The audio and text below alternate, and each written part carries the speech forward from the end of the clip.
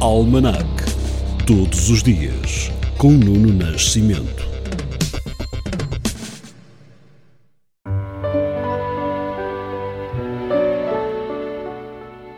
Em 14 de outubro de 1847, nascia em Vila Nova de Gaia o escultor português Soares dos Reis. Ainda por cá, mas em 1936, é publicada a reforma do ensino liceal do Estado Novo. A arte de resolver policialmente o problema da ordem burguesa, como foi considerado por críticos da ditadura.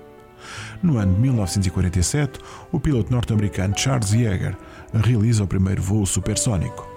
E em 1988, foi neste dia a inauguração do prolongamento da linha do metropolitano de Lisboa, que ligou Sete Rios, atual Jardim Zoológico, ao Colégio Militar. Já em 2004, morre Fernando Brederode dos Santos, membro das equipas dos jornais República, o 1º de Janeiro, o Século Ilustrado, Jornal do Comércio, Diário de Lisboa e ainda da ANOP, Grande Prémio da Crónica, oficial da Ordem da Liberdade. Mais recentemente, em 2019, o Tribunal Supremo Espanhol condenou dirigentes políticos envolvidos na tentativa de independência da Catalunha apenas que vão até 13 anos de prisão. Agora que há cerca de 2 semanas o Governo terminou o fim de estado de alerta a propósito da pandemia, em 14 de outubro de 2020, Portugal passava da situação de contingência para a situação de calamidade, justificada com a gravidade da evolução pandémica da Covid-19. Deixa de ser permitido ajuntamentos de mais de 5 pessoas na via pública e eventos familiares como casamentos não podem ter mais de 50 pessoas. Ficam também proibidos os festejos académicos. Na música de hoje, proponho ouvir-lhe o ator e músico que nos deixou, com 74 anos, no dia 14 de outubro de 1977, Bing Crosby. Around the world I've searched for you. I traveled on when hope was gone to keep a rendezvous. I knew somewhere, sometime, somehow, you'd look at me and I would see that smile you're smiling now. It might have been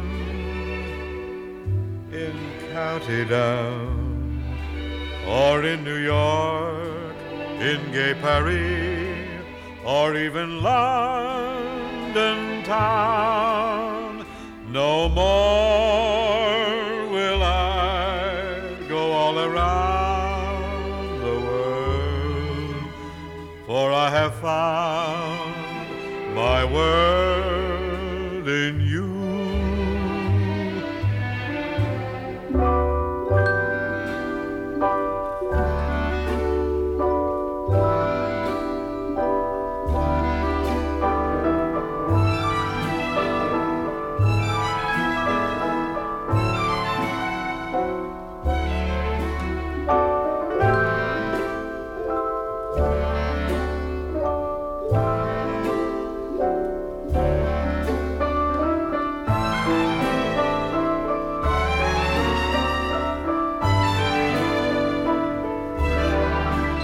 It might have been in County Down or in New York, in gay Paris, or even London town. No more will I go all around the world, for I have found my world in you.